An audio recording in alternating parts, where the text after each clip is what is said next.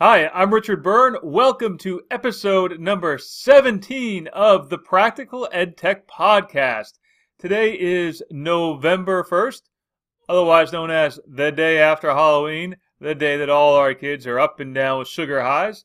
And since Halloween has come and gone, let's start today's episode of News and Notes with something about Thanksgiving.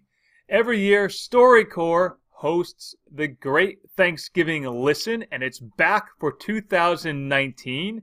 It is a community-powered effort to encourage people to record stories with elders in their families. Parents, grandparents, aunts, uncles, great-grandparents, whoever you want to interview, to record that interview and save it. And you can publish it, or you can just keep it for yourself. The Great Thanksgiving Listen webpage, which you'll find on storycorps.org, has some great tips about how to record. It'll even take you to the StoryCorps app that you can use for recording. And there's an entire section of resources for teachers who want to do the Great Thanksgiving Listen as a classroom project. So it's an exciting project. Check it out. Find it at storycorps.org. It's the Great Thanksgiving Listen. More news and notes this week from Apple. Apple released the AirPod Pro, or AirPods Pro. Personally, I'm not terribly excited about it, but I don't get terribly excited about any hardware generally. What I get more excited about, because I want to retire someday, is that Apple released their quarterly earnings report, and it beat analyst estimates on both EPS, earnings per share, and revenue, and the stock price has soared to a new all-time high. In fact, as I record this today, as I'm recording it right now, I'll take a look, and I believe it's trading at $251 a share, which isn't too shabby, considering that earlier this year it was trading at about $130 a share. $253 a share as of 3:30 this afternoon. $254 a share now. So not too shabby. Hopefully I can retire someday. More tech news from the big behemoths of the industry. Google today announced that they've acquired Fitbit. As I asked my students today, my year 3 and 4 students, I asked them, what do you think Google's going to do with all that data that they're going to get through the acquisition of Fitbit? An interesting question about that. More Google stuff. This week, Google published a new video about how search works. It's definitely worth 5 minutes of your time. It's probably worth sharing with your students as well as a way to, just review how does a web page end up at the top of your search results, and why do some web pages show up all the time and some web pages don't show up ever, it seems. And a couple more little Google things here. Google now has real-time captioning for Hangouts Meet on iOS. It was previously available in the website and also on the Android app, now available in iOS. The .news shortcut, which is really handy. Go to docs.news, slides.news, sheets.news, cal.news, whole bunch of options for quickly opening new documents or new slides or spreadsheets. Got official support from Google this week, or they officially announced it. It's been out for a while, but Google officially announced it this week. If you're looking at the show notes, I'll put the corrected link in there as well. And some fun things to try. I stumbled across a fun little app called Wordmoji. Wordmoji is a game, and if you're watching the video of this podcast, I'll have it on the screen here. Wordmoji is a game you can play on your iPhone or your Android phone, and you have to guess the book or the show or the song based on the emojis that are shown. Now, it's fun to play, and I put it on my own Android phone. It's fun to play, but it's not terribly school appropriate, but you could do a DIY version, do your own version of it by using a Google spreadsheet and the Flippity add-on, and you could fairly quickly make your own version of Wordmoji just using a spreadsheet and the Flippity add-on. I started to do that myself this week just for fun, just to see if it was possible, and sure enough, it is. So check that out. You can find the app in the App Store. It's a Wordmoji. It's fun. Microsoft, and if you haven't listened to the episode 15 podcast where I had Mike Tolson in from Microsoft, go back and listen to that. Great conversation about accessibility.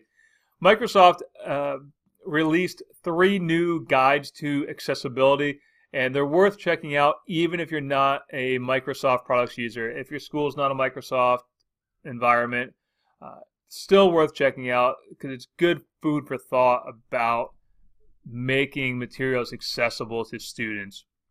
And on that note, Nearpod, if you're a Nearpod user, now has Microsoft's immersive reader tool built into it.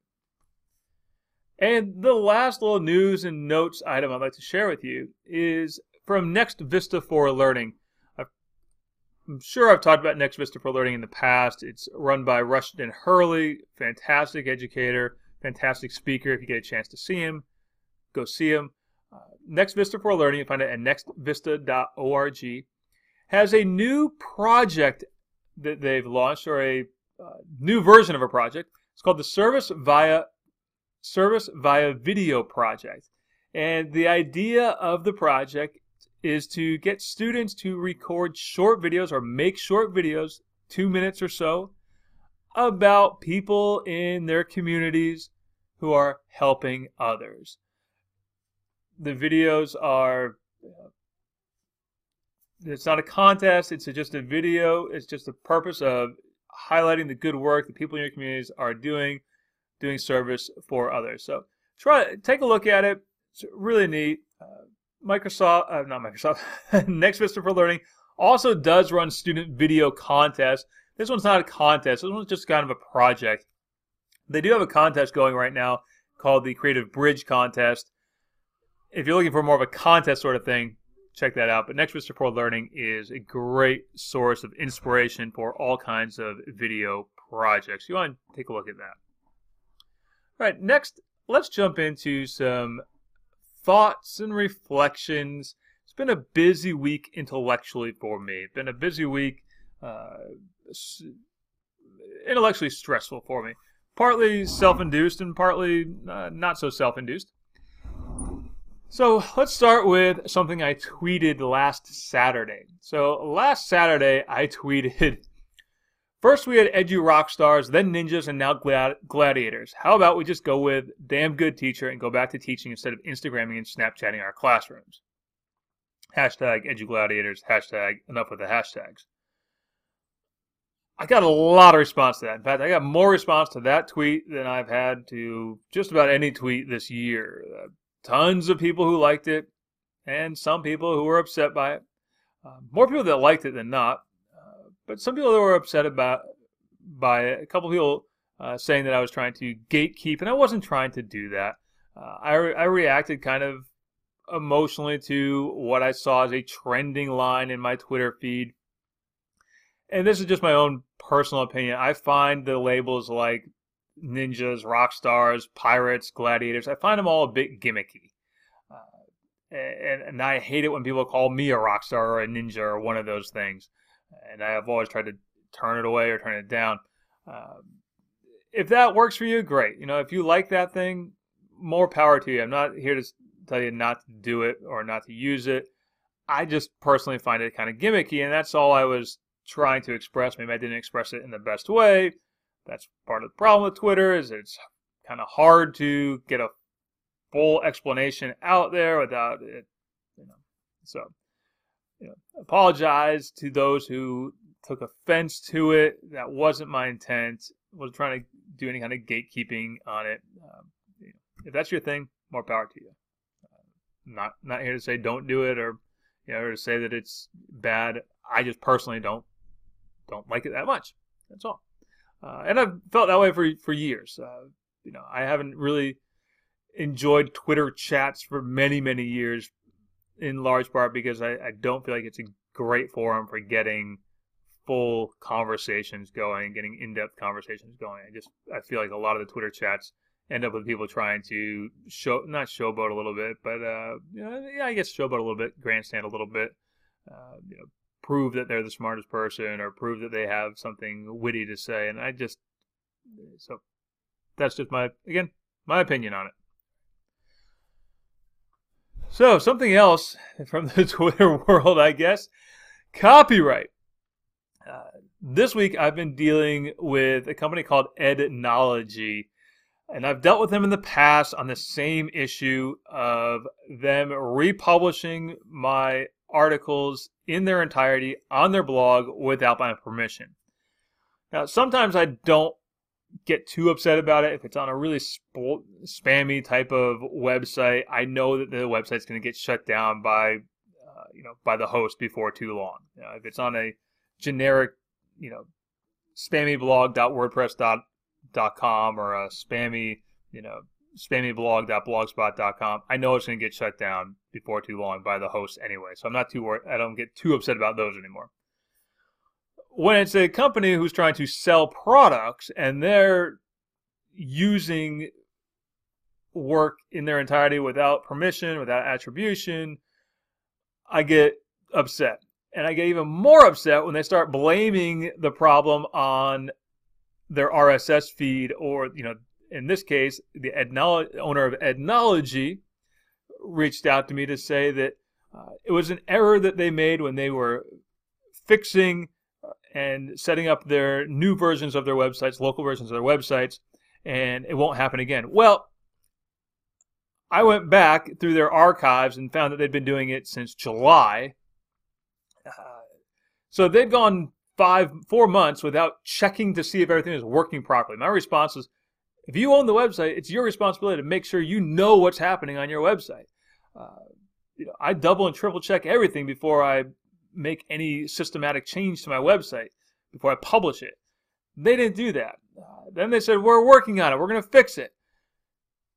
And they did for like 12 hours. And then this morning, I found that once again, they were republishing full articles. And not just mine, they're doing it for other blogs as well. And so I've been fighting them on that. And it's really quite exhausting. It's really exhausting. I've tweeted it out a bunch of times, and many of you have been very, very great in supporting me on this, and I truly appreciate it. But it is exhausting dealing with this plagiarism and copyright issue. I seem to have to do this every 3 or 4 months with another company, and every single time it's, well, we didn't set up our RSS feed right, or in the case I had a few months ago, someone blamed me for publishing a full RSS feed. It was my fault because I had a full RSS feed. That's not, and then I found a School Leadership 2.0 community where a bunch of my emails were getting republished as full blog posts without my permission. All this to say, it is so exhausting, and I don't make much money doing this. Ad rev, as I said in a blog post recently, ad revenue across the board for all websites is down just because of the nature of how ad revenue works. That's down. I do sell webinar services and training services, and I make some money from that. But for the most part, this is a labor of love, really. I'm certainly not getting rich doing this. I teach full time. I'm back to teaching full time, and through the work on the websites, I end up making about as much as an elementary school principal does. So I'm definitely not getting rich doing this. And elementary school principal in Maine, I should state, not an elementary school in an affluent area. Elementary school in Maine, in my school district. I know the pay scale. We're about the same.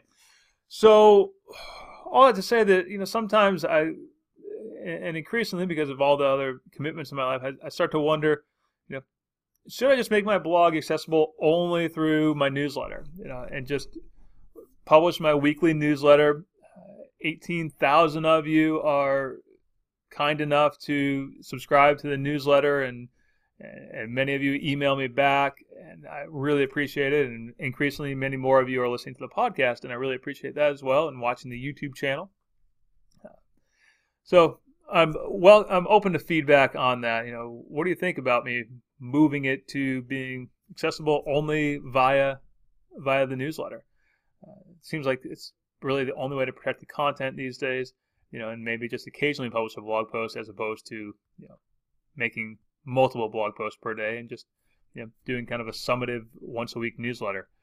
Maybe make the newsletter a little bit bigger, or something to that effect, or password protecting the blog post, which could turn out to be quite the boondoggle for me to manage passwords for people, but you never know.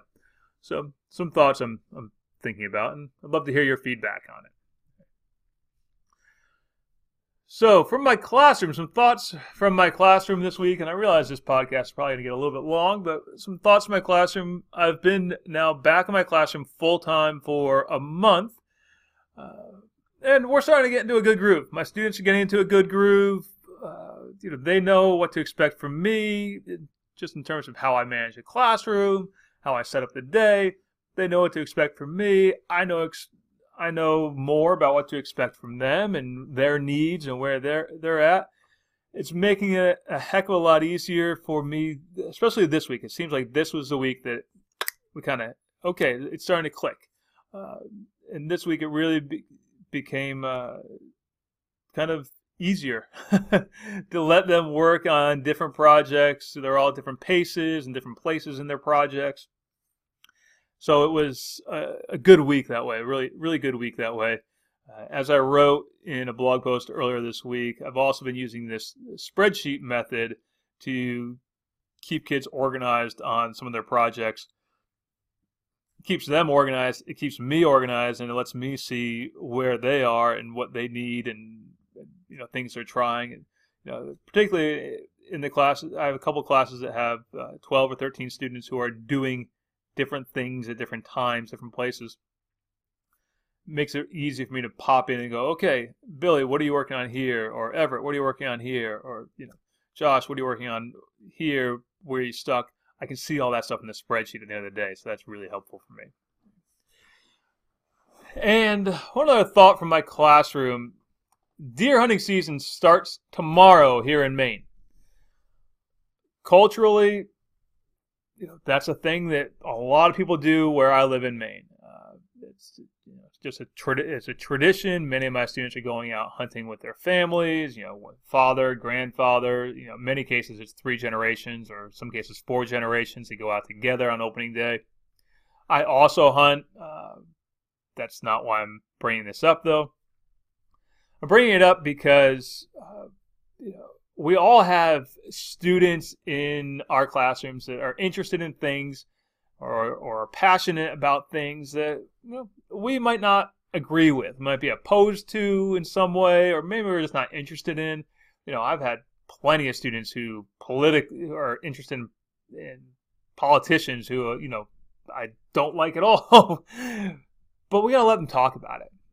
If they want to engage you in something, and this happens to me. This happened to me just this week with a student who was talking about a political candidate who I, don't agree with at all, or much of. But I let her talk, let her say her piece, engage as much as I could without giving away any kind of bias on it. We've got to let those students talk. Gotta let them talk, because if we try to shut down the conversation, or argue against them, obviously if it's not the appropriate timing, if they bring it up in the middle of your lesson about slope-intercept form, that's not the time to talk about it. But if it's the beginning of class, end of class, or some other time when we have that flexibility to talk about it, shutting down the conversation or arguing with them is that just turns off the student, and it makes it harder to build that bridge, harder to get them into that learning groove. I've seen it go both ways, and I'm not perfect. I've certainly made that mistake in the past, and trying not to make the mistake again. So now, if you're anti-hunting and you want to tell me why, feel free to send me an email. I'm happy to listen to your thoughts. All right, so now let's move in to questions from readers, listeners, and viewers like you. First question came from Isabel. Isabel emails me all the time. Thank you, Isabel, for so many of your questions. She says, hello, Richard. Perhaps you can help me. What is the best way to create some quiz questions in a YouTube video? Thanks, Isabel. So, Isabel, I'm going to give you the recommendation that I've been giving to people for many years. One of the most reliable tools out there, Edpuzzle. You find it at edpuzzle.com. You can take a YouTube video and add questions to the timeline of the video. You can also just add notations to it. Great tool. My second recommendation would be to check out classhook.com. So edpuzzle.com or classhook.com. Edpuzzle is a little more robust, has more features at this time, but ClassHook is also a good option. Both of those I like. Question that came from Stephanie, who wrote, thank you for all the tips through Free Tech for Teachers. I'm an elementary computer teacher. I find them very helpful, as well as for the other teachers in my school. Thank you. I was wondering if you had any solutions for working around Adobe Flash. A lot of Flash questions these days. I need to go through several steps on each student computer on each site that uses Flash in order to enable it every time. I know it's being phased out, but many of the sites we use still use it. Our IT company has the computers in deep freeze, so I'm unable to keep the settings to allow Flash each time. They have told me they're unable to make these changes because they'll be undone each time Chrome updates. Any ideas? So, Stephanie, unfortunately, I don't have good news for you there. If your IT company has that set and they're right every time Chrome updates, you're going to have to do this again. And I've experienced it myself. There's a program that my sophomore computer science students are using that has some Flash features in it, and hopefully it's a Cisco product, so hopefully Cisco fixes it soon. Yeah, so unfortunately I don't have good news for you there. You're kind of stuck with that situation right now. Hopefully those sites you're using that are using Flash are going to convert to HTML5 pretty soon, so that you don't have to worry about this. Maggie sent me a great question. Have you heard of Mr. Owl? What are your thoughts about it? So she said, so in New Mexico, we are getting the program for free, but as a teacher ambassador, I'm required to add lots of stuff and gain lots of followers. I'm mixed on it as well, but I was hoping you were on there so I could share you with the teachers out there. I'm tasked for writing resources, and sharing resources in your blog is one that I want to share with the teachers in my state. Thank you in advance, Maggie. So Mr. Owl, if you're not familiar with Mr. Owl, I'll bring it up on the screen here for those watching the video. MrOwl.com. It's a new service. They call it a social cloud storage service.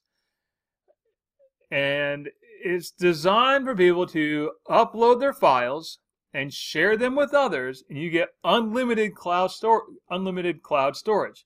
But only if you make those files public. So it's not a replacement for Google Drive. And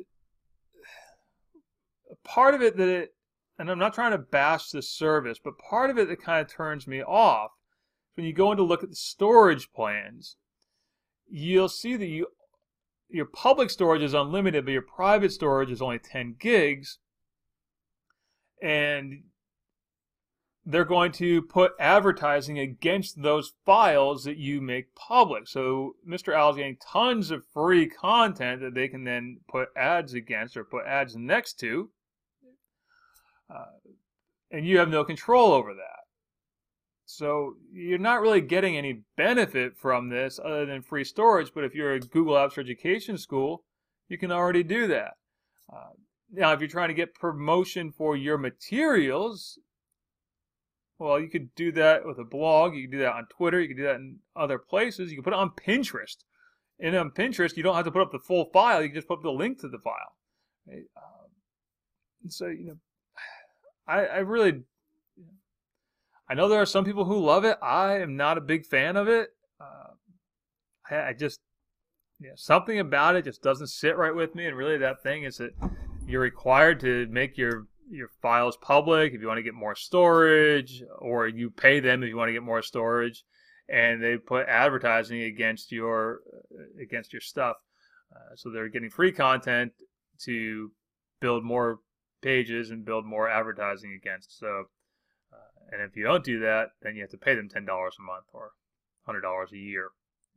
So that's my baseline thoughts about Mr. Owl. And if you're looking to get promotion for your materials and you want to try to sell your materials, then by all means, you can do that on Teachers Pay Teachers, which I don't particularly like, but you could do it there, or Tez, or any number of other communities, or even set up your own website and use WooCommerce. Which is, if you have a little bit of background in WordPress, WooCommerce is a good way to sell your own materials through your own WordPress site, or eJunkie through your own WordPress site, or eJunkie through your own Blogger site even.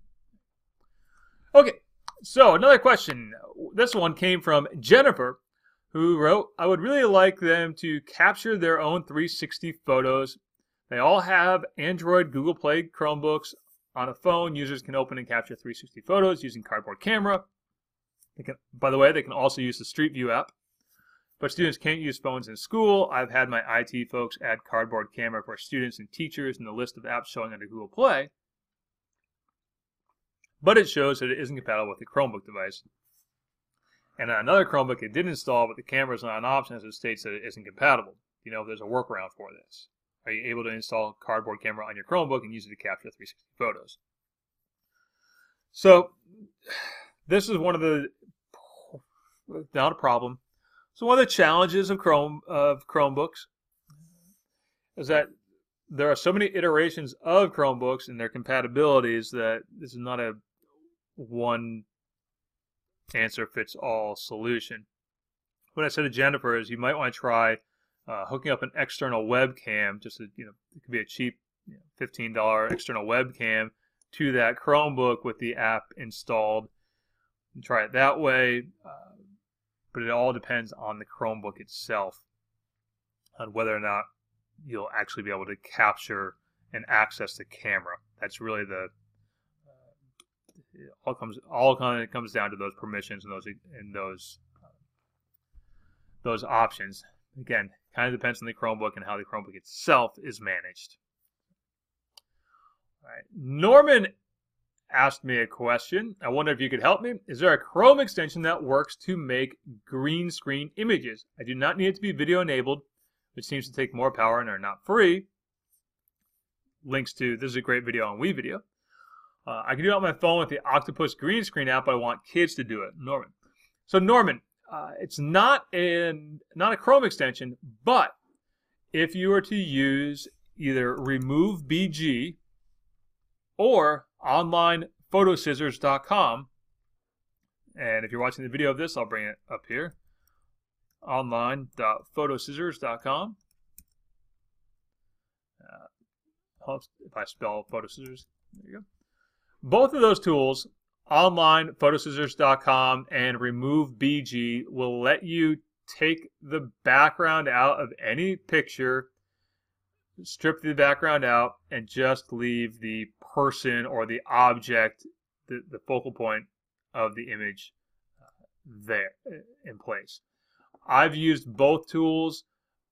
PhotoScissors, online.photoscissors.com, gives you a little bit more control over what gets removed and what doesn't get removed. Remove BG is easier at baseline to use. They're both easy to use, but Remove BG is slightly easier to use.